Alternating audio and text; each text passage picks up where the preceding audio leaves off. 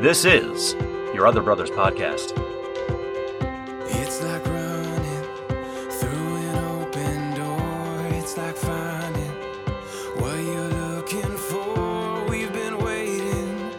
We won't wait no more. We got a beautiful story. Every moment on and on. We got a beautiful story. And we've only just begun. The best is yet to come. Welcome home, friends. Switching it up a little bit.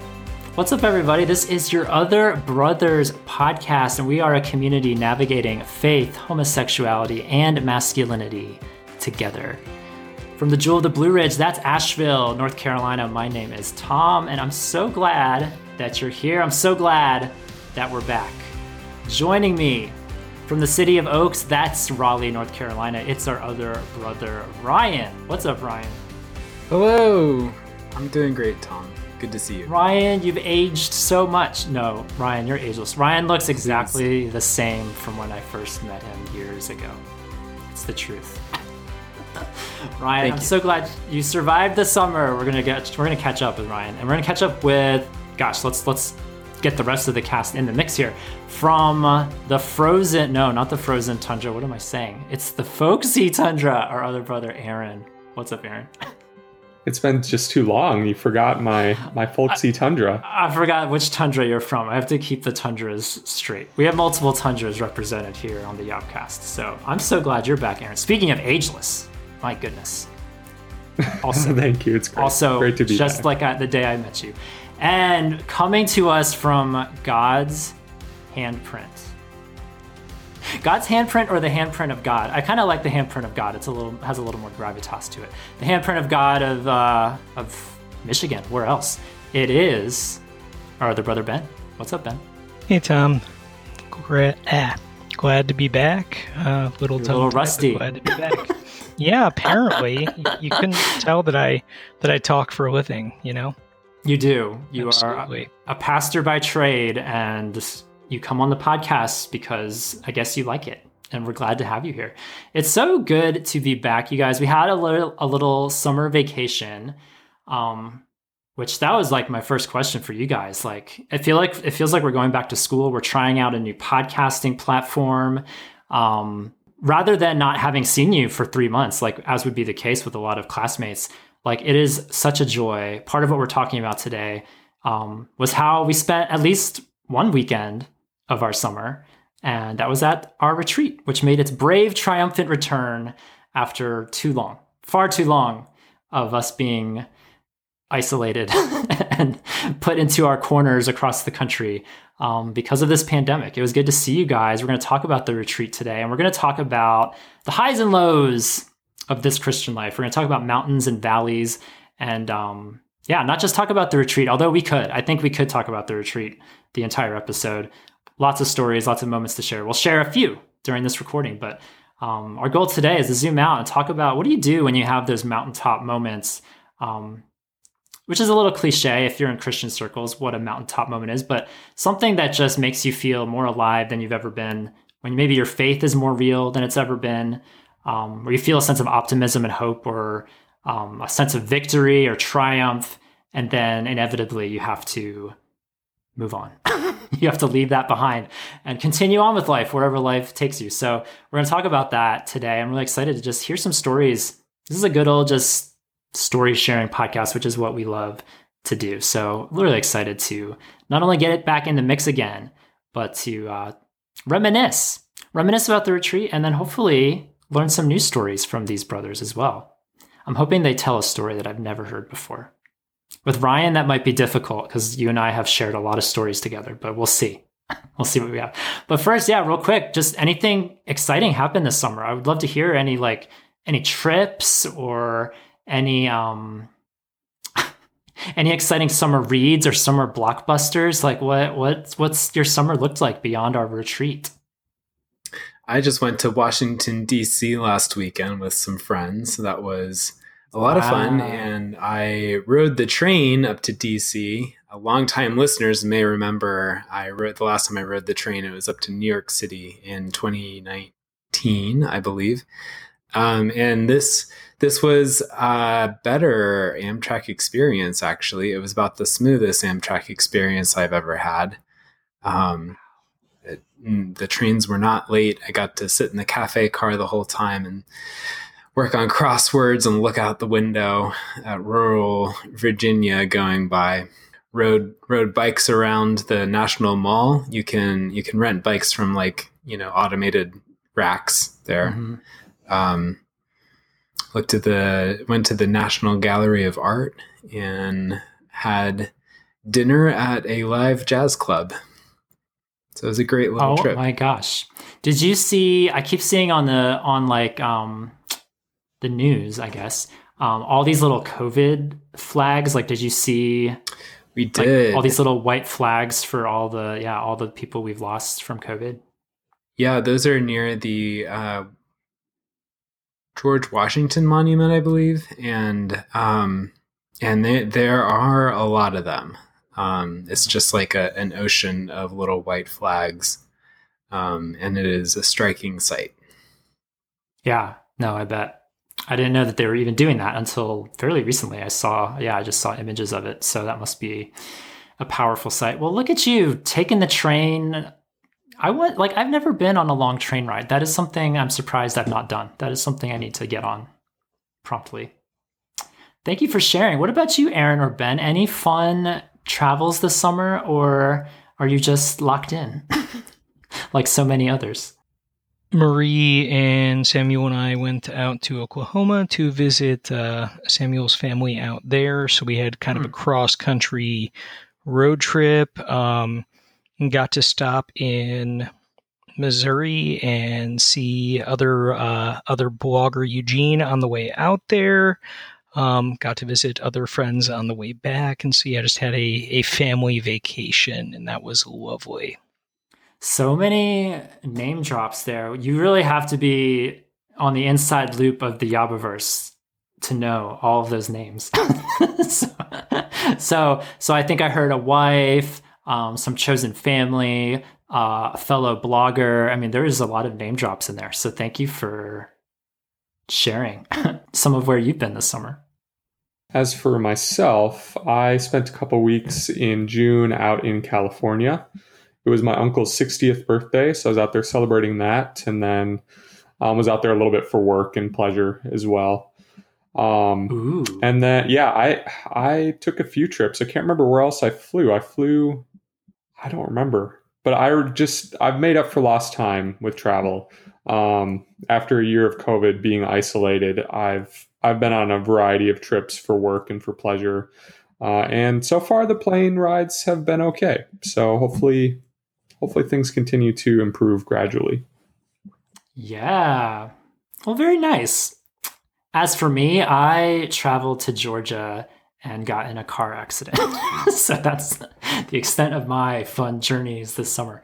I'm fine. I escaped unscathed, but I totaled my car, and it was just so sad. It was a sad stretch, but such is life. I don't know. I survived my whole life without a single car accident. And so then the one that I get in, it's not just like a little scratch in the Walmart parking lot or something. Like, that's always how I envisioned this would go. Not like a truck barreling into my side and spiraling me out over a mailbox and airbags going off everywhere. It was very dramatic, but I'm fine. So, thank you, God. Thank you for the protection this summer for all of us, whether we were traveling by train or by plane or by totaled juke. Thank you for your protection. And I'm so glad we're back. We're back in the mix, and excited to, do these podcasts pretty much till the end of the year. Every week there'll be something coming out, whether it's a Yobcast or a Yob Convo cast. So we'll keep that going until the end of 2021, which is very depressing to me that I'm starting to say those words, that we're winding down 2021. I don't know what to do with that information. It just feels like we're still in 2019, or should be in 2019. I don't know. I'm still processing this crazy pandemic with everyone else. So we're hoping to get closer and closer out of this. But in the meantime, it'll be good to be back into some digital rhythms with you guys again. I'm excited for some really great conversations to come in the next few months. You guys, I bet you think we got like untold numbers of voicemails and Apple podcast reviews in our summer hiatus, right? Yes, at least 12. At least 12. No, sadly to say, we got 0 Apple podcast reviews, which is a great opportunity to ask, like, if you guys haven't rated our show, our 2 shows, either of our shows, we would love your Apple rating review. And here's a fun challenge to put out there, because I think one of the best parts of the Apple review, I mean, yes, the review itself is important, but the alias, the pseudonym, the username, that's a big one. And I think what would be fun to put out a challenge to people out there listening is, if you haven't taken the time, it doesn't take much time. It could take as little as 30 seconds probably. If you haven't rated, reviewed a show, this is an opportunity to come up with a fantastic alias or username for us to read live on the air on an upcoming episode. And the sky's the limit. Like, whatever you choose, I have to say verbatim. I can't just change your name. So this is an opportunity for creativity, maybe a little PG-13 possibly. Like, I don't know. You guys could take it whatever direction you want, but the mission right now, it would be awesome if we could hit 150 ratings reviews. That's our challenge. Our challenge out there is to get to 150. So please, if you enjoy our show, or if you don't, if you have some constructive criticism for us, we'd love that too. Shoot us a rating review on Apple. And if you want to call the show, if something that you hear today triggers a story, triggers a question, if you just want to ask the cast something, call our number anytime at 706-389-8009. We would love to play your voicemail on the show. It is such a delight to hear from our listeners. And thank you to everyone who's called over the years of doing this. It's been fun to feature your spoken words on our show, because we get tired of hearing each other speak constantly. So it's nice to hear from someone out there who's actually listening to what we're saying. I haven't given a shout out to the Yobbers Book Club in a while. You guys, we have a monthly book club. It's fantastic. We've been doing it for, Ryan, did you know this? We've been doing it for a whole year now. 12 successful book clubs. Boy, that time flies, doesn't it? Yes, I know. I'm still stuck in 2019, as has been established. We started this book club in October of 2020. And so as of this recording, we've had 12 books, 12 book club gatherings that we've had on Zoom. And they've been so fun, so great. It's been awesome to read books relating to faith, sexuality, masculinity, fiction, nonfiction. We've had such a fun little mixture of literature, as they say.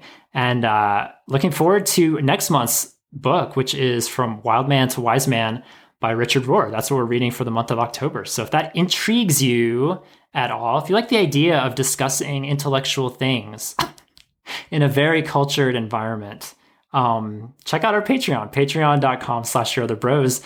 All the information is over there. And a final announcement, you guys, we're about to talk about a retreat, but there's another gathering soon to be happening, and that is Revoice 2021.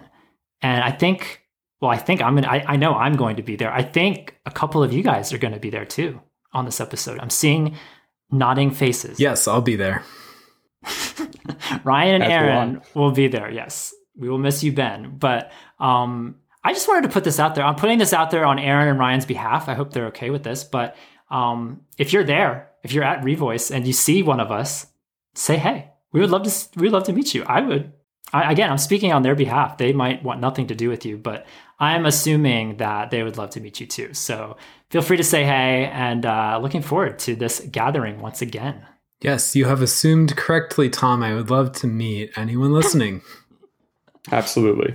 Ryan, do you remember this? I hope this isn't going to embarrass the 2 boys who approached us at the second retreat or the second Revoice conference. But there were 2 guys on the first night. They came to me first and they said, "Oh my gosh, we've been listening to your podcast."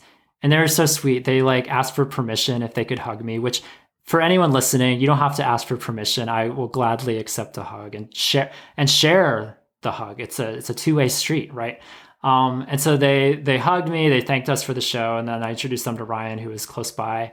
In that moment, like I would have flown across the country for that, just for that. Like the conference itself was great too. Lots of great speakers and gatherings, but I don't know, just to be words of affirmation, man, those are huge for me. So if anyone out there wants to affirm me at Revoice this year, I will gladly take it. After the multi-years of isolation that we've had from large group gatherings, I will take all the hugs and words of affirmation that I can get. So I'm hoping, I'm hoping just for a great time here very soon. And before we get to our main episode topic, we have to thank our beloved sponsor for this episode. How else can you get to the mountaintop and back down into the valley without hiking sticks, or, as I looked at today, trekking poles? Trekking poles. Have you guys seen those things? I used to laugh and scoff because there was a lot of older people who would use these poles and they're just walking on like level ground. And I'm confused. Like, why are you using these? Yeah. poles? What's the sales pitch here? But after the years I've had with this autoimmune disease and with my joints no longer what they used to be, suddenly the idea of alleviating any amount of pressure on level ground or otherwise with a trekking pole sounds divine. I might invest. I might invest if I decide to go back to the Grand Canyon again or something that's otherwise tumultuous. So trekking poles, thank you for helping us get to the mountaintop, but then back down from the mountaintop. I hope I did them justice by giving them a sales pitch. Alleviate the tension in your knees with trekking poles. Alleviate the tension in your soul with trekking poles. Trekking poles for the soul. Trekking poles for the soul. That is what we are. That is essentially what our role is here today. We are the trekking pole for your soul, and that is our role. Who said we were rusty after a 3-month hiatus? Not me. So today we're talking about mountaintops and valleys, and starting with this mountaintop, it's a personal mountaintop for me are these retreats that we've done. We've done 3 in-person retreats now with our Yobbers, our supporters on Patreon, 40 plus guys every single year. And so it's been really special to see singles, marrieds, younger, older. It spans the generations, coast to coast.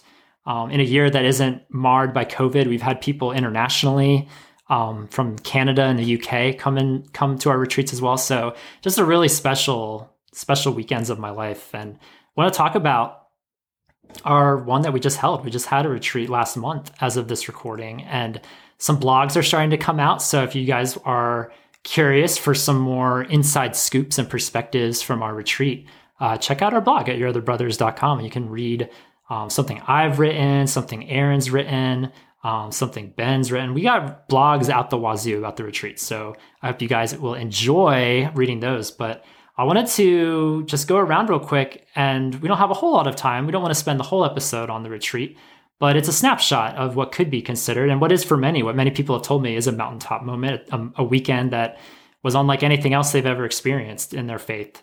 And so I would love to hear real quick, just like, what are some of y'all's favorite moments, some highlights from our last retreat?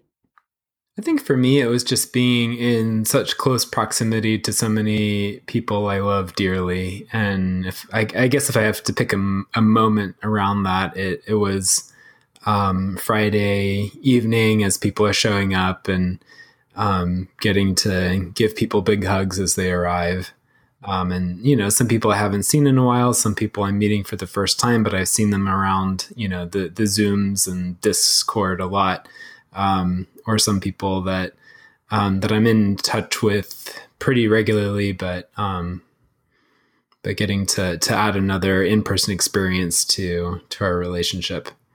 Yeah, those Fridays are really special because it's quiet all day long, and then all of a sudden in a span of 15 minutes, like cars start pouring in, bodies start coming out, and it just becomes a little overwhelming in a sense that all of a sudden this place that was relatively peaceful and quiet is now teeming with humans. And it's special. Yeah, it's special to This year was particularly special. You mentioned meeting people for the first time. Like, we didn't have a physical retreat last year. We did a digital retreat where I met a lot of these people on a more extensive basis, like last year. But then to actually meet them in the flesh for the first time, to give them a hug and to recognize how much taller or shorter they actually are compared to my perceived height of them. Like, it was really special this year to because we gained so many new supporters last year, and we just weren't able to meet them in a big setting like that. And so that made this year's Friday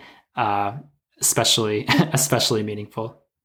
For me, it was getting to meet some of the other married guys where we'd connected last year during the digital retreat, and this entire last year we've been doing monthly Zoom meetings together, talking about usually, I guess, a little bit of a segment of like, what did we think about the book from book club, but as married guys, and throwing things around, but then just, life, praying for one another over the last year, and then finally getting, to see those guys face to face, a couple of them for the first time was really, really encouraging, I think, for all of us, at least a little bit, partially because sometimes we feel like a minority of a minority. And so there's a little bit of a bond there just over being married and having some of those shared experiences that we can talk about with our single brothers, but, firsthand account from the others that experience it as well.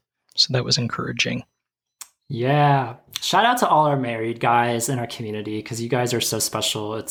I'm just so grateful. God has given us a good mix of people, like singles, marrieds, people in America, people outside America. And I'm hopeful that'll just continue as we grow in numbers, that different demographics are filled and our community becomes more diverse and more well-rounded, because I love all of the presence, the spirit that our married guys bring to our wild, raucous single lives. So thank you for thank you for being a stabilizing presence, Ben, and all the other marrieds out there. I'd say for me, I'd kind of echo what others have said, that it's just this opportunity to get to see people in the flesh, particularly after a longer stretch of not seeing people, either because there wasn't a retreat or simply because traveling during COVID wasn't very easy. But I don't tend to be particularly active on social media, which is not a huge shock to anybody here. Not on the Discord either. So the speed dating or just getting to be at the retreat and meet everybody in person is sort of my way to be updating myself on who's new to the groups and who is out there that maybe I should be connecting with that I just have not connected with yet, because there's that digital barrier in the way. Mm-hmm. So I think I really like getting to remove the digital barrier even for a weekend and get to meet people face to face. And for me, that's enough then to make that digital barrier worth it once I've made that in-person connection. Yeah. Speed dating, speed networking, definitely a polarizing exercise from our gathering, but one we will keep until the end of time, I think. Yeah, for me, I couldn't pick just one. I remember one guy mentioning, as we were debriefing and reflecting on the weekend, someone mentioned an example or a highlight of the weekend being that you would just be walking around. We had a lot of room at this camp compared to the previous location that we used. It was a lot more sprawled out. So you could have more pockets of people going here, going there, spreading around the camp versus kind of more being centralized where we were a couple years ago. And this guy mentioned that one of his favorite moments was just being somewhere with a bunch of people and then just hearing laughter in the distance. Like you would just hear laughter happening or loud voices somewhere farther away, that not in your immediate vicinity. And it was just a sense of camaraderie, dispersed camaraderie that wasn't a thing at our previous location. And so I recognize that too. Like I would be walking about my business and I would hear something happening a little bit further away. And it was just such a cool audible experience to hear brotherhood happening. Whether it was on the volleyball court, we had some intense volleyball. Like it was hardcore. It was hardcore. We had some board game palooza happening. We had some musical guys gathering around for a little worship jam, which was special. This place had a little putt course, a little mini golf course. That was kind of cool. It was a great experience just on a recreational basis of just being able to truly, it's called a retreat, to truly get away from the usual of our lives, the noise, the technology, and just to to be with each other, especially post-COVID. Like I had been anticipating this weekend along with so many others for quite a long time, many, many months. And so for it to finally happen, not that we're on the other side of COVID by any means, but still to finally be able to have an opportunity to have 40 of us in a room together was very, very special. And we tried a few new things. Some highlights for me is we really wanted this retreat to be more intentional. I think for me personally, that was a challenge to make this retreat as spiritually intentional as possible. And how can we, I don't know, risky sounds like a dramatic word, but I love being dramatic. Like some risky exercises, we invited people to step up for prayer the first night. And it was very special to see people who had just literally met each other 3 hours ago, 5 hours ago, stepping forward, vulnerably asking for prayer over certain things in their lives. And then other brothers also vulnerably, boldly stepping forward and praying for these guys that they just met. Maybe they've only seen on a Discord posting, or maybe they just have never, like, they don't even know a thing about this person in front of them. And it was really cool to witness that and to see people stepping into that as a brand new thing that we've never done at a previous retreat. And then also just being able to sort of begin the process of debriefing the retreat during one of our last functions together, and just having an affirmation circle where people could point out their favorite moments or even affirm somebody in the circle. And that was really special because I truthfully didn't know if people would, if they would go for it, or if they would want to, if that would be something they'd be comfortable doing. And so I was thrilled for anyone that was there that's listening. Like your boldness, one person times 40, like it added up quickly. Like it was awesome to see people just step into this little thing called the Yobbers Retreat that most of them hadn't been to before. So it was a special time to try some new things this year in a new location, and just practice discipleship, practice encouragement, and practice just a sense of kinship that I don't think we've had before. Like it was really, every year has been special, but it just feels like the longer we're together and the longer we know each other and the longer this thing keeps going, it just becomes like all of a sudden a foundation has been laid. Like 3 retreats now over the last 3 years, like it's been special to see all these moments collect and inside jokes developing. And I don't know, it's just, I'm so happy and so overjoyed from that weekend. It was really special, which makes us transition now to the valley, the road away from the retreat, which I'm sure there are guys out there maybe still struggling from the sense of togetherness, to be open, to be free, to just be comfortable around the people that are there. And then to go back to a sense of, some are closeted, some have not revealed their sexuality to anyone back home. Or just in general, whether they're open or not, there's not a sense of closeness or a sense of authenticity maybe that they experience at a weekend like ours. And so I'm curious how you guys have managed. I know, Ben, this was your first retreat, so I'm tempted to go to you first, because old Aaron, Ryan, and I, we go back 3 retreats now. We're one of the handful of people who have been to all 3 of these things. But this was your first retreat, Ben, and so I'm curious how your road away from the retreat has treated you now that it's been about a month or so, I would say. Transitioning back into normal everyday life, kind of the emotional high coming out of the retreat, connecting with so many guys of shared background and experience, and then jumping back into life, jumping back into ministry, and missing the guys, missing some of the conversations there. Kind of hard. I also got to have a little bit of a gradual step down, got to spend a couple of days with Ryan before actually heading back home. But getting to process post-retreat with a few friends here, and just kind of asking the question, how do we bring experiences like this into the church? And so I guess one of the challenges for me, a little bit of sadness in saying, this is great, we should continue to have things like this. I mean, even if the church were more aware and did, better in walking with sexual minorities, there would still need to be a space for, getting together with other people that are like us. But I think for me, some of the challenges coming back to a church where I'm not out, where a couple people know my story, and at the moment, still not really feeling like this is the right time or that this is a safe space for me to be able to come out. There's some challenge, there's some sadness with going, how do I equip my church to be able to have these conversations, and recognizing that I'm not alone in that a lot of guys went home to spaces where they're not out, where they're not known among their family, their friends, their churches. So yeah, that being kind of a bittersweet kind of thing, saying, thank you, God, that I have this space. Thank you, God, that I have this community, but also that kind of, I'd say, longing to see that be part of everyday life in the church as well. Yeah, you've nailed like a tension that I feel too. Like I like having our special little separate thing, like having that once a year has been extremely meaningful for me. But would I like to see more of that type of gathering happen?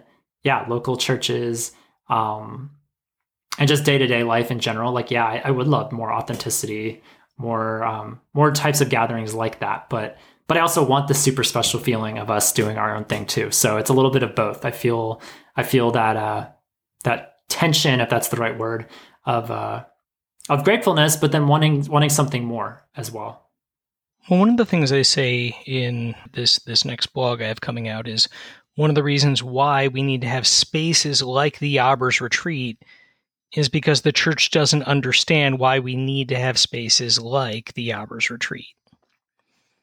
Ooh, if think that about doesn't that statement. tease you. Yeah. Depending on when this episode comes out on that blog, it might already be out there. And if it is, we will make sure it's linked. All the retreat blogs that have come out so far will be linked in the episode. So check it out if it exists. And if it doesn't, stay tuned. It should exist soon. Ryan, Aaron, what about you guys? What were some, or was it challenging at all? Did you guys just jump right back into life and everything was fine? Or was there anything challenging about, coming back from the retreat? Like Ben mentioned, he came back with me to Raleigh after the retreat. So I had sort of a gradual landing. So that was nice. I was so tired and exhausted coming back from the retreat, but somehow Ben and I wound up staying up to like midnight, 1 o'clock every night anyway, just having fun. And yeah, I think this time around it wasn't very difficult coming back. I think because I didn't really fear that I wouldn't see it again, like it wouldn't happen again. Like there was a sense of, well, this is great. I can't wait for the next time. So I think having that perspective helped a lot. That's cool that you can think that, because after the first one, I was hopeful we would do it again, but I don't know. It wasn't like locked in versus now, like Lord, protect me. But like if I had passed in that car crash that I had earlier, there's not a doubt in my mind that you guys would pick up the mantle. Someone would do it. Someone would have to put together our next retreat, right? Among all the other things that would have to happen. But I'm confident that there is enough support in this community. We're about to get to something I'll share in a little bit, but I just feel super supported by you guys and by the other leaders in our community. And I feel, like there will be another one way or another, come pandemic or not. Pandemic, car crashes, or what have you. Like there will be another Yobbers Retreat, and that's like you said, Ryan. I think that's something that's really exciting to think about and consider. Yeah, I think for me, I can relate to what Ben said. There's sort of because of how good it is being at the retreat, it makes you realize like the church is not doing the same thing. And it's a little bit sad to me that I can show up at a Yobbers Retreat and in a short span of just a weekend feel familied to these other guys at Yob and feel like I have a home there and I'm known and I'm seen and I'm understood and I'm loved. Even though, like I talk about in my blog, like these are very different guys from all over the place who I may or may not be friends with in any meaningful sense if I were just to meet them in passing. And it's sad to me that I don't feel that from the church. I don't get that sense of being familied, even in a church that I've been to for years and years and years and might know people in. Like they're missing some secret ingredient that causes this familying to happen in a tangible sense.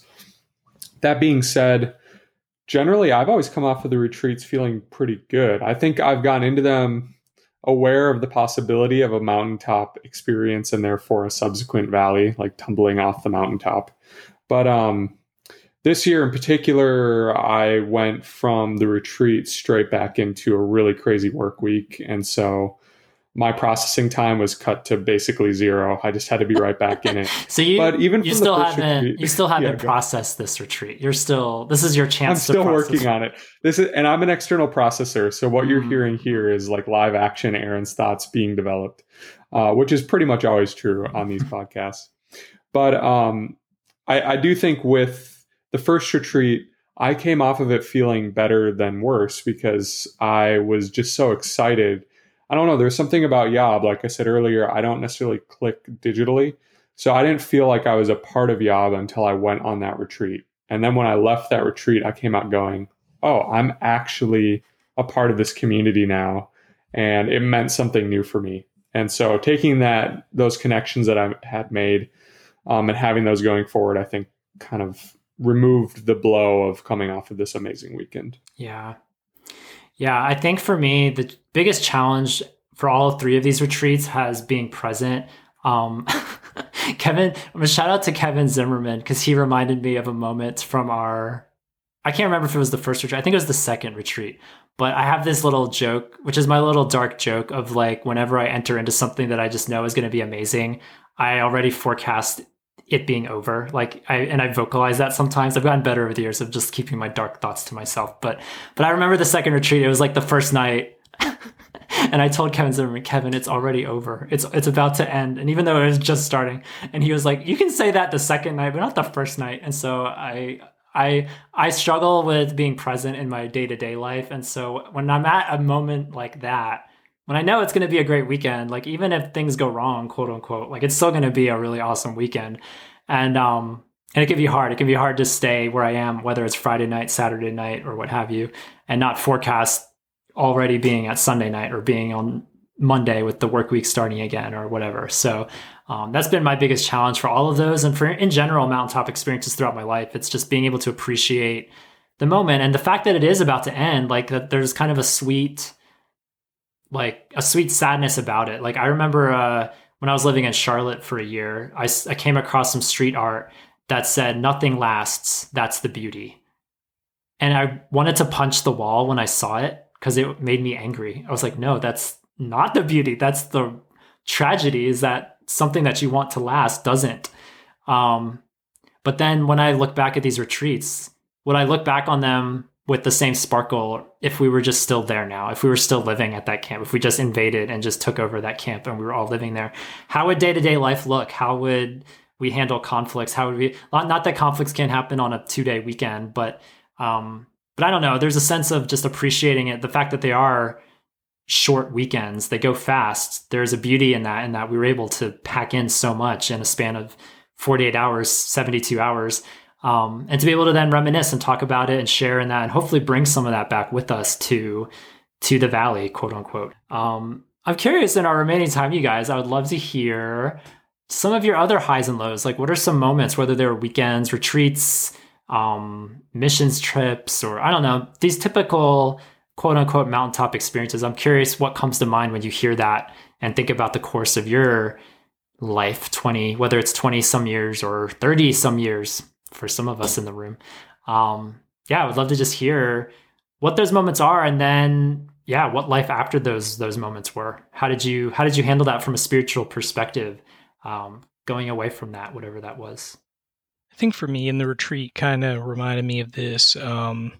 So I had told Marie about my sexuality before we got married, but we didn't revisit that topic again for 6 years. And when I opened that box back up, there was some trepidation, some fear, and just asking, how do I navigate this? How do I process this? And the seminary that I was going to at the time, I found out actually had a support group for sexual minorities. And so going there for the first time and going, what's this going to be like? What are these people going to be like? And getting to hear other people's stories, their own journeys growing up in conservative churches or not so conservative churches, but that feeling of, regardless of some of the nuances to the stories, so much shared background and that feeling of me too, that when I was in this room, I wasn't the other. I wasn't, the odd one out. And for those of you that, don't know, someday the pseudonym will go away. Ben Rutkowski is a pseudonym.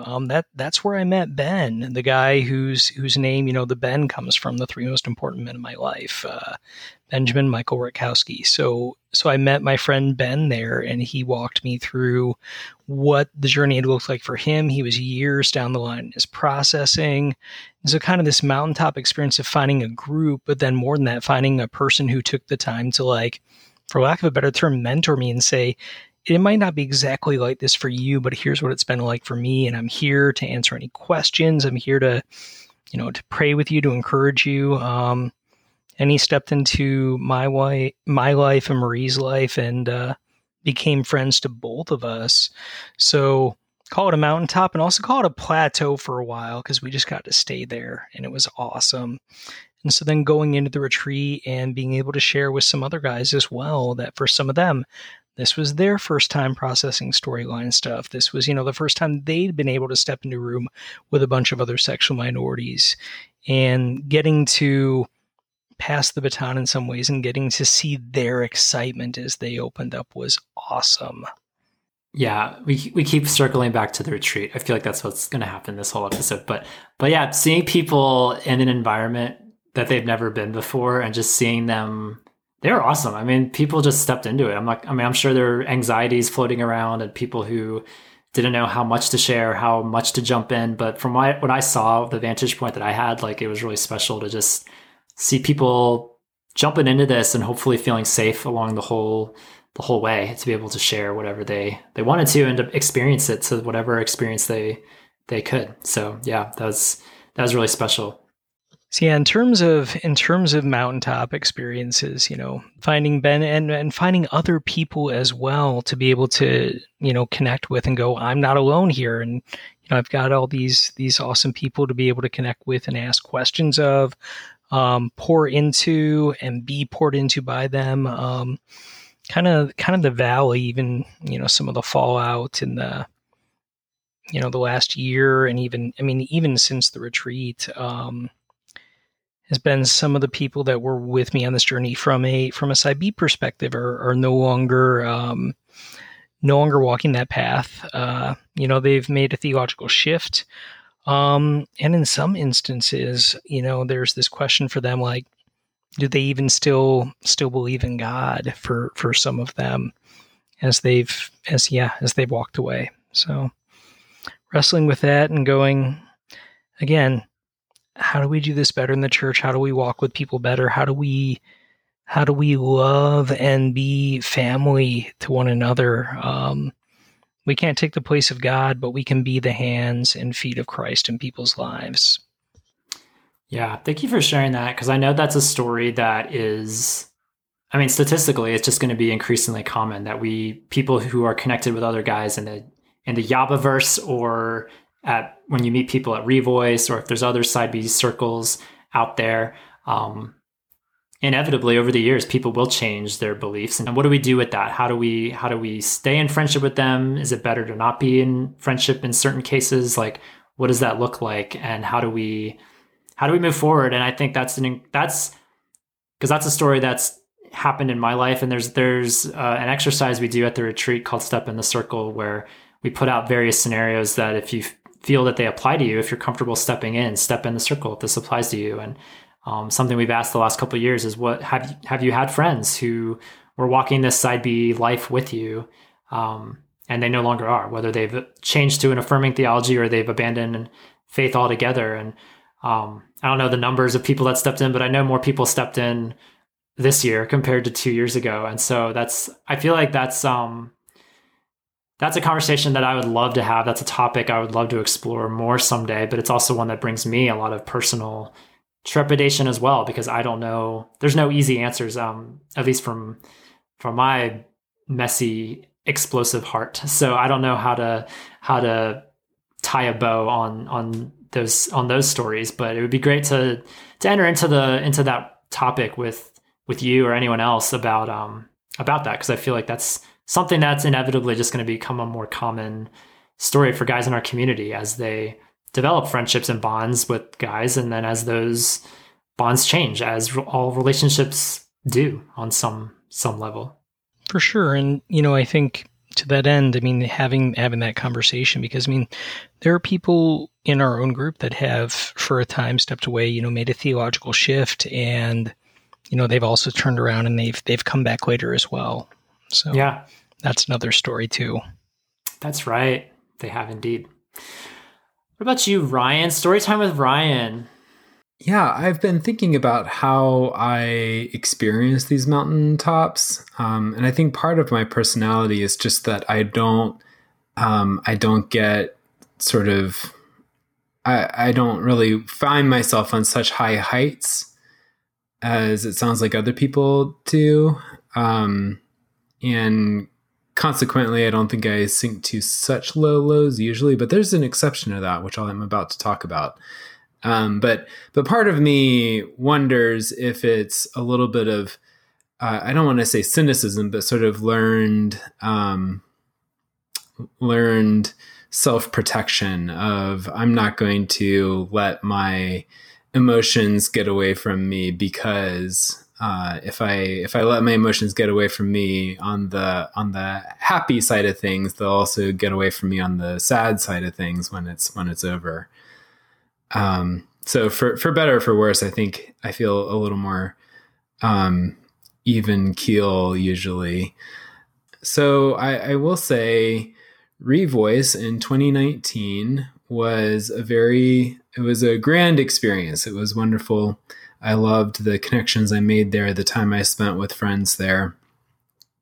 Coming back from that, in the following weeks, I got really depressed, and I sank into probably the worst depression of my adult life. And I wound up getting on medication for the first time for depression. And I kind of thought a lot about like why right now, why after Revoice. I was kind of trying to figure out what was it about Revoice that did this, or was it other circumstances, other people, other relationships, other things going on in my life?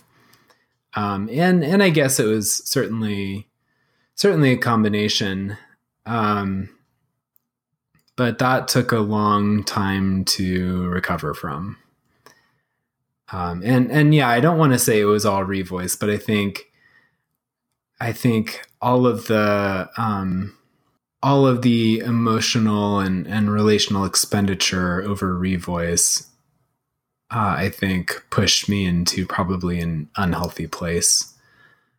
And I've been hesitating to tell that story about Revoice, because I don't, Revoice has been a controversial thing, and I didn't want to tell my counselor, because I'm afraid they'd be like, oh, well, you shouldn't go next time, or I'm afraid to tell that story online in public, because all the Revoice detractors are going to be like, see, it's actually spiritually dark and evil, and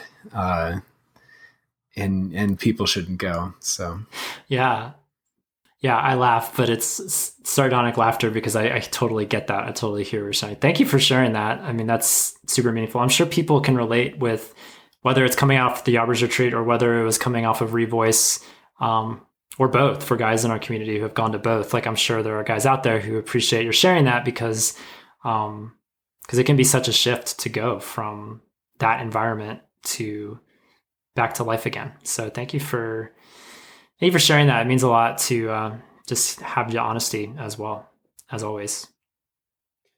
So my season of high and low was kind of a roller coaster. It was like one day I'm at the mountaintop, the next day I'm down in the valley. And it kind of persisted that way for some time. For me, that was during college, when I was finally going through the process of coming out.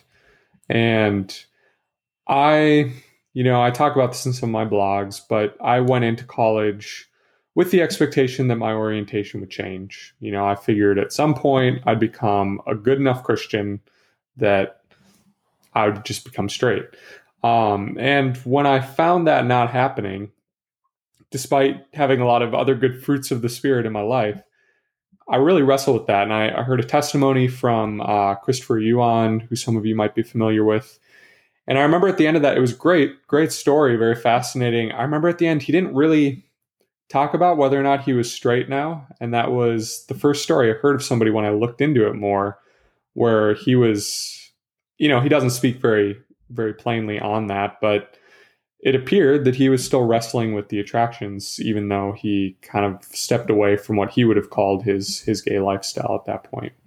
And that was difficult for me to palate this idea that, okay, this might be a long-term journey. And that really spurred off from my own processing and from God kind of nudging me forward, this idea that, okay, this is not just an issue that I can sweep under the rug and leave untalked about until it goes away, because it may not go away. And that kicked off coming out. And that was really difficult for me. I was very resistant to it. God had to speak very plainly to me through a lot of sermons, a lot of quiet devotional time, a lot of spiritual attack and, prophecy and dreams and things. It was a lot. But I think what was so beautiful about that was, especially looking back, there have been possibly no other times in my life that God has interceded so directly and tried to speak so clearly to me as when he was calling me to come out. And I think that was really beautiful even though it felt like a very difficult call, and it was difficult, in fact, to actually go through the process and the journey of coming out. But it was beautiful to get to experience God not only nudge me forward, but then drag me forward, kicking and screaming, and but also make these promises that this is for your good, and this will work out, and you'll make it through to the other side alive of this. And in fact, this is being done for your good and for my glory, not because I like watching you suffer. And get to the other side and see that, like, through that process, feeling the pain, feeling the agony of having to actually be so vulnerable and share. But then through that process, feeling God's healing. I kind of felt this promise that God was going to heal me through coming out. And at various points, I wondered, okay, he's going to make me straight if I come out. So I guess God will make me go through that hoop before I come out. But what I found was he healed me of a lot of shame and, being unable to love myself, wearing this mask and using that mask to get love from others and never being loved myself.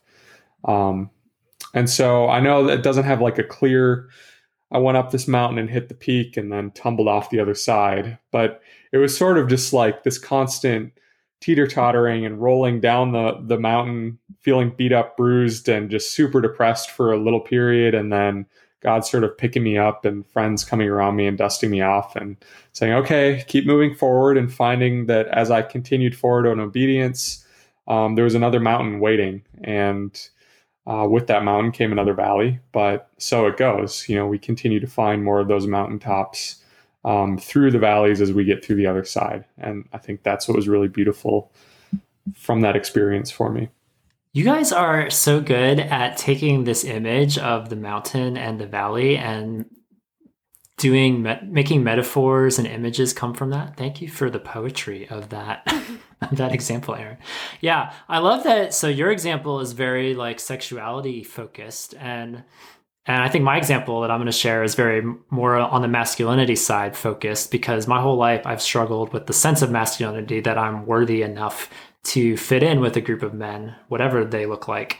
And so for me, whenever I think about mountaintop moments, I had a spurt in my young 20s, mid 20s, where I was working at all these summer camps, like every year for 3 years straight. I was working at summer camps, and it was my little getaway from tutoring fall and spring. I did these summer camps to fill my days and to make my budgets. And so, in 2012, I worked at a boys' camp here in North Carolina. And to this day, I have no idea what in the world got me there other than the Lord. Like, I truly believe the Holy Spirit led me to that place in a very tangible sense, because it makes no sense looking back why on earth I would have even applied for this job. I was living in California at the time, so it was thousands of miles away.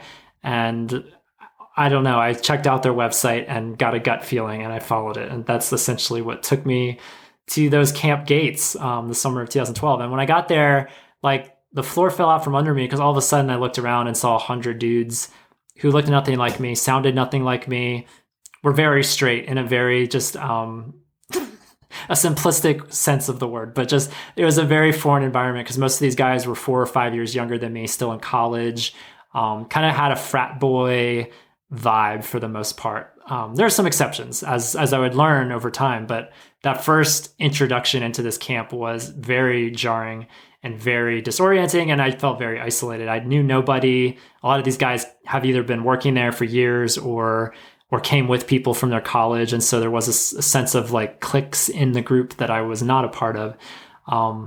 I say all this to say because that summer wound up being one of the most meaningful summers of my life. I had to survive those first couple of weeks of isolation and not knowing anybody and not knowing how this world and this universe worked. But once I started figuring it out, once I survived this endless training period, and once the first crop of kids got there, once we had cabins assigned, once the summer, like the actual summer, was underway, I found myself just loving the rhythm of that thing, of that summer, of that place, because there was a set time to wake up every morning. There was, you eat at this time, you go to this activity, you do this worship, you do this. It's a snapshot of our retreat because our retreat is pretty structured too.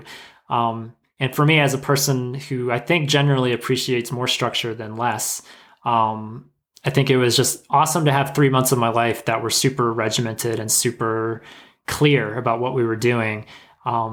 And the purpose of it too, of helping these boys, these teenage boys, have the summer of their lives and being able to have hard conversations with them if they had questions like that.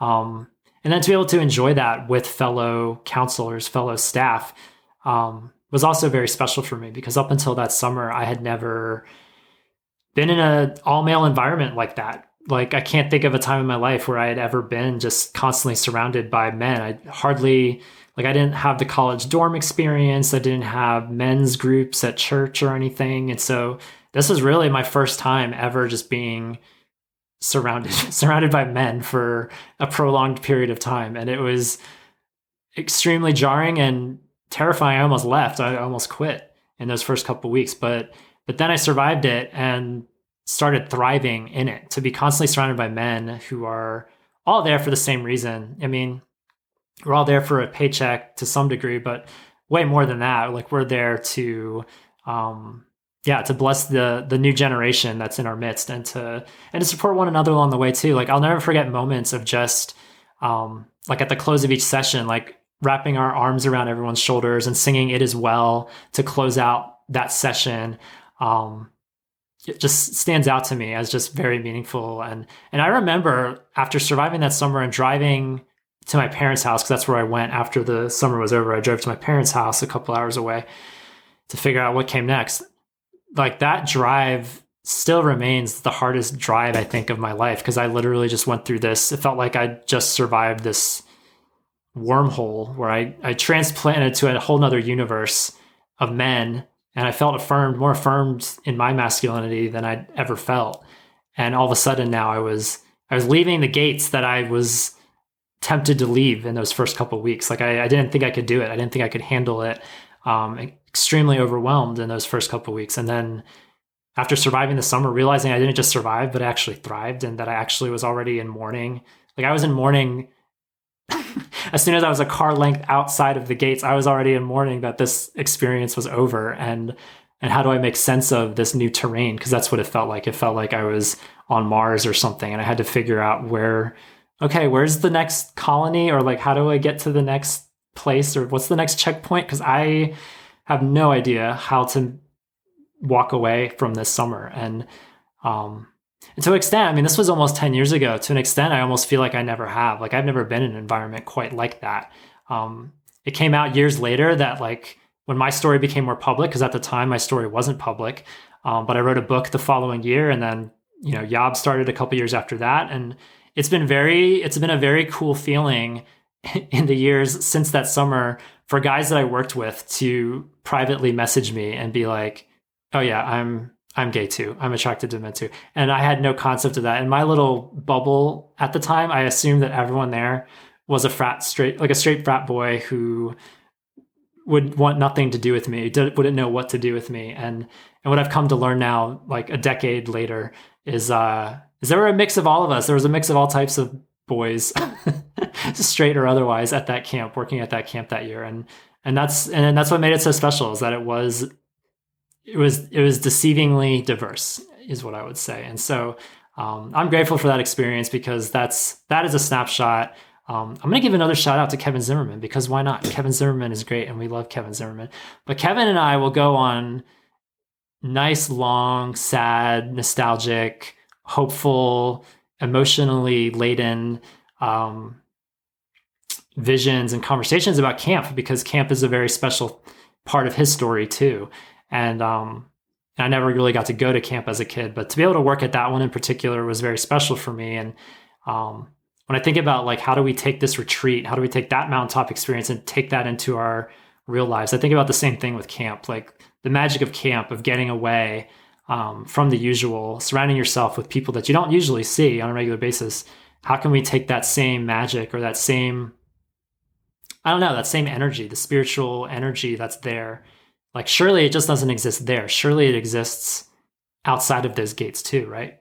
But how do we, like, I'm still trying to figure that out. Like, how do we channel that energy? Because there is still a lot of me that wants to go back, like wants to go backward, wants to go back to camp or back to Yabber's retreats of old. But that's not the way life goes. We don't go backward. So I don't know. Any closing thoughts about that? Like, are there any practical ways that you guys have seen that you've taken parts of those highs, parts of those mountaintops, and transplanted those into the present, into the future?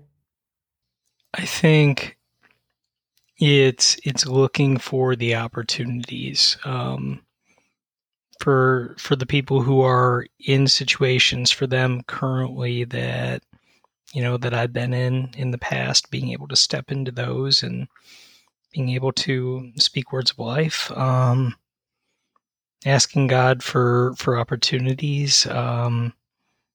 Yeah. I mean, as I said, I'm not out to my church, but I feel like every once in a while God will give, you know, a piece of somebody else's story where, you know, I feel like I'm supposed to disclose part of my own that ends up being, you know, like a bridge to be able to connect with them and let them know it's okay to talk about the heart stuff. It's okay to talk about the hard stuff. And yeah, those mountains, those valleys, whether it's, you know, yay, I'm completely loved and accepted and I've got the space, or, oh, there are some people that aren't on this journey with me anymore, that those pieces, both of them, end up being able to be synthesized into this new space where my freedom in sharing, you know, means that this other person has the freedom to share, the freedom that even if it's not the exact same thing, they feel seen because they now have a safe space to be able to talk about what they're going through. So yeah, at least that's kind of what it's been for me, looking for those opportunities, praying for those opportunities, and sometimes sharing and having it not go well. And that freedom to be able to, you know, ask for and receive some grace as well in those. That's good, Ben. I hate to offer what is probably going to sound a little bit like a wet blanket answer, but I do kind of worry that framing these experiences, these trips like those, like mountaintops versus the rest of my life is the valley, maybe sets us up for disappointment. And it makes it really easy, really tempting to be ungrateful for our everyday lives. I think that as I've learned to love my everyday life a bit better, learned to love the quietness and the solitude of my house, and learn to actually sort of savor and enjoy the anticipation of seeing the next time I get to see friends, the easier it is to come back from the retreats and the revoices and the vacations. But I do also feel that answer I do put forth sort of in tension with the hope and realization that these sweet times of fellowship and connection and belonging are the natural state where we belong. They are that's a closer image of what I think life will look like in the new creation when we're together in perfect community. And so I don't want to, I want to be able to be thankful for my everyday life, but I also don't want to sort of throw away the hope that these times together point me towards. Yeah, that's such a balanced approach. Right. Ryan's very even keel, and we appreciate that. Yeah. I think learning to see the opportunities in our everyday lives. I think for me, I get into this tailspin of just wanting to go backward and wanting to be in the past, that I'm not even necessarily open and asking for those opportunities. Like, how can this life look more like camp or look more like the Yobbers retreat versus just missing it so much and just in sackcloth and mourning of it's being over? And I think I personally need to do a better job of, if nothing else, just asking the Lord, like, God, how can whatever clicked at those retreats or at camp or elsewhere, like, yeah, how can I bring that to today, to the Jewel of the Blue Ridge? How can I bring that to where I am in this season of life? I don't ask God enough for that. And so I definitely feel a sense of conviction to be more bold, I guess, in my prayer life about personal reflection. I am realizing that I am incredibly unnostalgic as a person. Like, that's just part of, it sounds like, Tom, part of your personality is that you're just very nostalgic naturally. But to me, it's such an alien emotion. Like, I don't look back with nostalgia on my childhood. I never really look back at pictures that I take on trips. I think back on a lot of things that I'm like, oh, that was cool, but I'm kind of glad it's over. So, yeah. Well, I am a 4, and the typical 4, there's like, I'm not going to go onto this side tangent, but I know 4s live in the past. And if you look at different Enneagram types, are more resonant toward the past, present, or future. And so I will raise my hand, not loud and proud, but it's kind of more of a sad and bad, like, that I live in the past. I do. I think about the past all the time, how it was better back then. And so I feel that's definitely a point of growth for me, is when I can get out of the past and in the present. That's, again, I mentioned that during the retreat. It all comes full circle of the retreat. I mentioned already believing the retreat is over when it's just starting. That's something that I need to, I'm more self-aware of it now than ever, but it's a challenge for sure. This idea that, to Ryan's point, there isn't necessarily always, like mountains and valleys. One of the things that has gotten talked about in, pastors' conferences and circles is we talk about this idea of growth in Christ, and over time your spirituality is supposed to be like this upward curve where you're growing in sanctification and growing in your walk with Christ. But in reality, what it looks like, and what we see, mirrored in Scripture as well, what we have of people's lives is more like their walk with God looks something like this, and it's not necessarily always distinct mountains or valleys or highs or lows. It's this multifaceted. There are some areas where it feels like we're thriving and we're striving, we're doing well, and other areas where it's like, despite striving, despite trying to yield, it stays low for a while, and there's back and forth. And that's relationship with God, that's relationship with other people in the church. And so I think, maybe to bounce off of Ryan's idea there, it's navigating those tension points where sometimes things feel great and sometimes they don't, but recognizing that, I'll go ahead and I'll use the trite phrase, if he's God in the mountains, he's also God in the valleys. Hallelujah.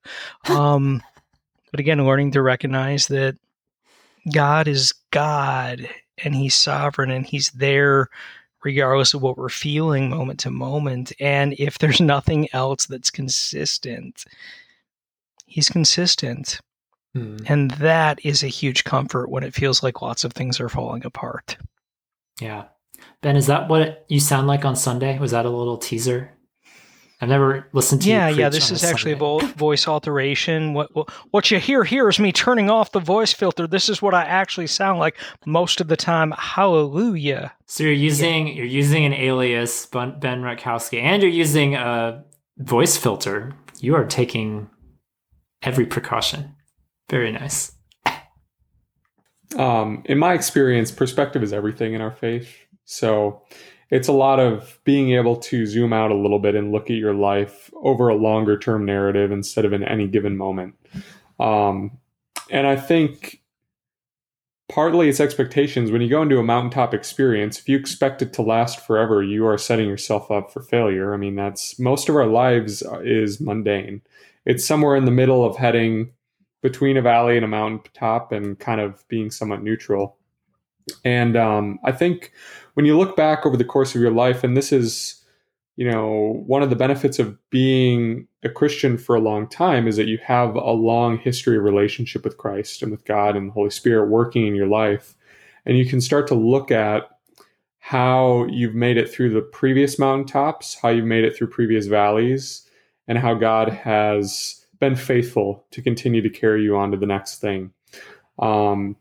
And I think that's a little bit what Scripture is to us as Christians, is giving us this perspective of how God works in lives, and that, we have this compilation of all these beautiful stories and these huge, important moments by our heroes of the faith and things like that. But for most of us, we're probably just the Israelites, fumbling along, faithful to God one day, forgetting what he just miraculously did for us and saved us from, and denying him the next. And that's okay. I mean, it is this gradual upward trajectory of sanctification, but I think God has an expectation that a lot of our life is going to be mundane. And sometimes I think we get stuck in this feeling that if we're not constantly riding a mountaintop, then we're not walking with God and we're not fulfilling the potential that he has for us. What a pastor that I really love, Matt Chandler, he does a sermon where he just preaches on this whole idea of, you're not David. The lay people in the audience, you're not David. We all have some David characteristics. I mean, David is there for us as individual Christians. Fine, sure, great. But, we're not out there destroying Goliath. Like, Jesus is David. And we're just the scared Israelites standing on the sidelines, thankful that Jesus stepped in to save us. And that doesn't sound as exciting or, full of glamour and fame and wondrous, joyous praise, but it's beautiful and it's true. And I think that it allows us to appreciate our faith with Christ for what it really is and what it should be.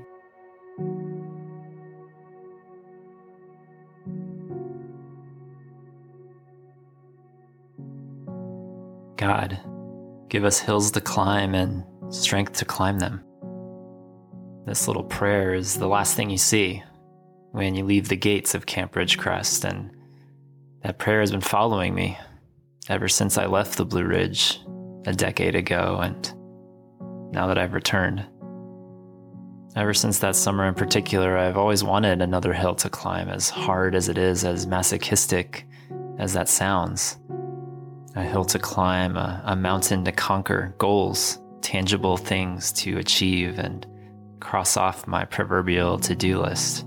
Self-awareness and self-growth with each step that I take up higher and higher, and I never want to go back down.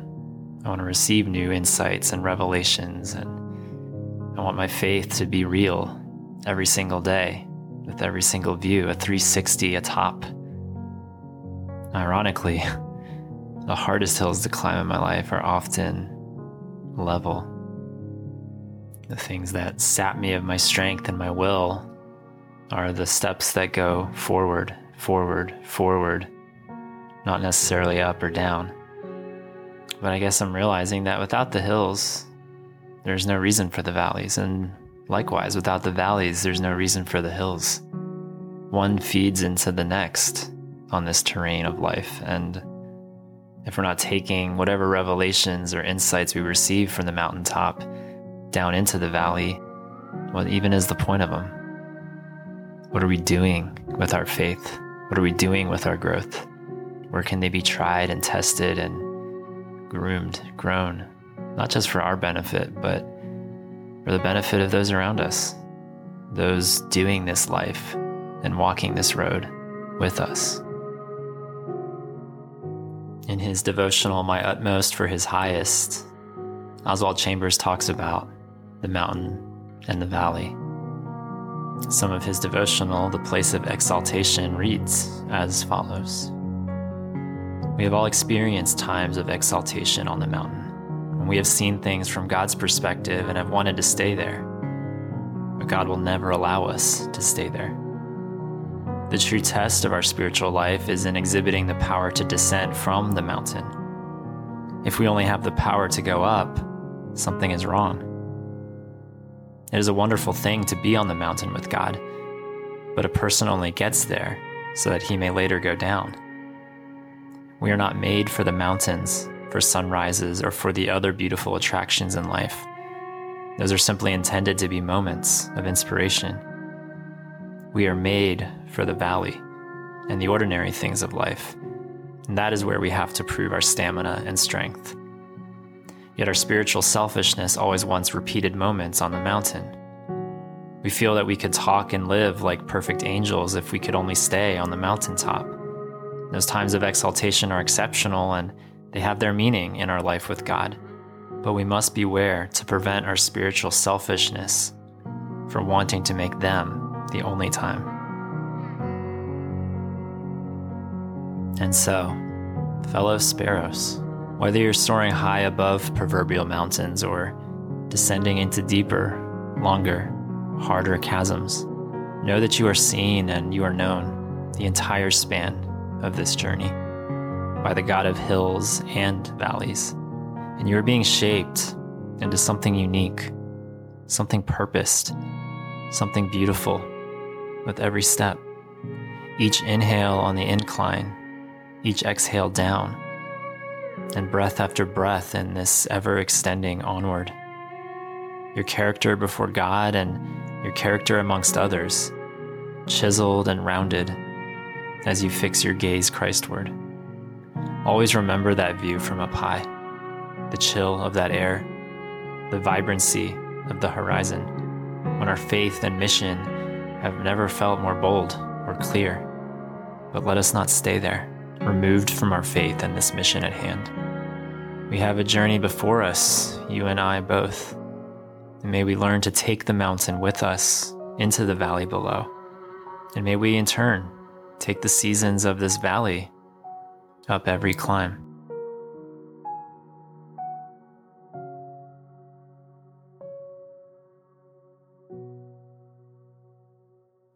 So talking about mountains and valleys reminded me of the lyrics from this Caedmon's Call song back from 2000, a little blast from the past. And I've always found it so encouraging because the chorus goes like this: down in the valley, dying of thirst. When I'm down in the valley, it seems that I'm at my worst. My consolation is that you baptized this earth. Well, down in the valley, valleys fill first. And I've always loved the image of when God sends his grace like rain. The valley is where it winds up, right? Like God has extra care and attention and compassion and love and affection for the people who are in the valleys. And so I just hope you guys and whoever else is listening, when you have those times in the valleys, I hope that you remember, are able to remember that God has an extra heart for you there. That is beautiful. Thank you, Ryan. Shout out to Caedmon's Call. What a pull that was. Yeah. Nice. And Nicely also, done. I hope I didn't step on your benediction toes with that, Tom. No, But step on you'll those just have toes. to do better than me. Step on his toes. Can I rewind and pull my benediction from Caedmon's Call? That would have been amazing. It was awesome hearing some of y'all's journeys. I know we just shared very small snapshots. I guess a snapshot is small by definition. We shared snapshots of our spiritual lives here today. But it's cool. It's cool to piece them together in the collage of this episode and to tie it back to our retreat, which, it was just fun to reminisce and to live in the past, even though that's not something Ryan does. So we're glad to drag him into the rearview mirror for a little bit. And now we're back on the road again. Y'all, we'd love to hear from you, whether you were at the retreat or not. We'd love to hear your mountains and valley stories on our blog. So check out our podcast episode page at yourotherbrothers.com/podcast. Go to episode 84's post and share some mountaintop valley stories with you. What's been helpful? If you have any advice, if you have any lived experience that you want to pass along, we'd love to just hear, what kind of stories resonate with you when you talk about spiritual highs, spiritual lows, what those have looked like and how you have made sense of them as we plod forward through this life. We love hearing from you guys, so you can leave a comment on the blog, or if you feel so inclined, call the Yob line. 706-389-8009. We would love to play a clip if you want to share your story that way as well. Feel free. And a big shout out to Trekking Poles, who truly did make sense of our souls this episode. I don't know about you guys, but my life, my spiritual journey feels more charted than it's ever been. And I now know where I'm going. I didn't know before, but now I know. I always wait for someone to jump on that train with me, and then I see 6 eyes looking back at me. So I don't know. We'll just keep on going. I don't know if you remember from I think it was The Parent Trap with Lindsay Lohan. Another nice the pull. mean stepmother. They trick her into smacking some sticks together to try to scare bears away. And I was just thinking that really trekking poles are the great professional way to do that. They're reusable and lighter than sticks. Thank you. And multi-purpose. If you invest in a good pair of trekking poles, they will always be available for you to smack together and scare the bears away. Thank you, great visual. Poles. My goodness, Caedmon's Call, Parent Trap. You were just talk about nostalgia. You are bringing it way back. Maybe I'm wrong about nostalgia. Someone's more nostalgic than they put on, but. Yes, thank you, Trekking Poles, and thank you, Ryan, for supporting our sponsor. Y'all, this was fun. I'm so glad the Yobcast is back. It is fun to be back in the mix. Look forward to doing this again very soon. Stay tuned, you guys, for the Yob Convocast coming back for its brave, triumphant return next week. It'll be fun to make the rounds once again and start to meet some people, maybe for the very first time. We shall see. But for now, this is it. This is goodbye. For all your other brothers, my name is Tom. This is Ryan. This is Ben. And I'm Aaron. Reminding you that you are not alone. Even the sparrow finds a home. Love you guys. See you next time. Bye. Thanks for listening to Your Other Brothers podcast. Our show is edited and produced by Thomas Mark Zuniga. If you enjoy our show, consider rating and reviewing us on Apple Podcasts. You can also follow us on Facebook, Twitter, and Instagram at Your Other Bros. We'd love to hear your story. Comment on this or any of our episodes at yourotherbrothers.com/podcast, or share a story to play back on our show by calling us at 706-389-8009. You can also email us at podcast@yourotherbrothers.com or write to us at Your Other Brothers, P.O. Box 843, Asheville, North Carolina 28802. Finally, if you'd like to further support our storytelling, community building efforts, consider becoming a Yobber. Yobbers pledge monthly on Patreon and receive perks like bonus podcast content, access to a secret Facebook group, regular group calls with fellow patrons and authors, and more. Visit patreon.com/yourotherbros for more information. Until we journey next time, we're glad you're with us.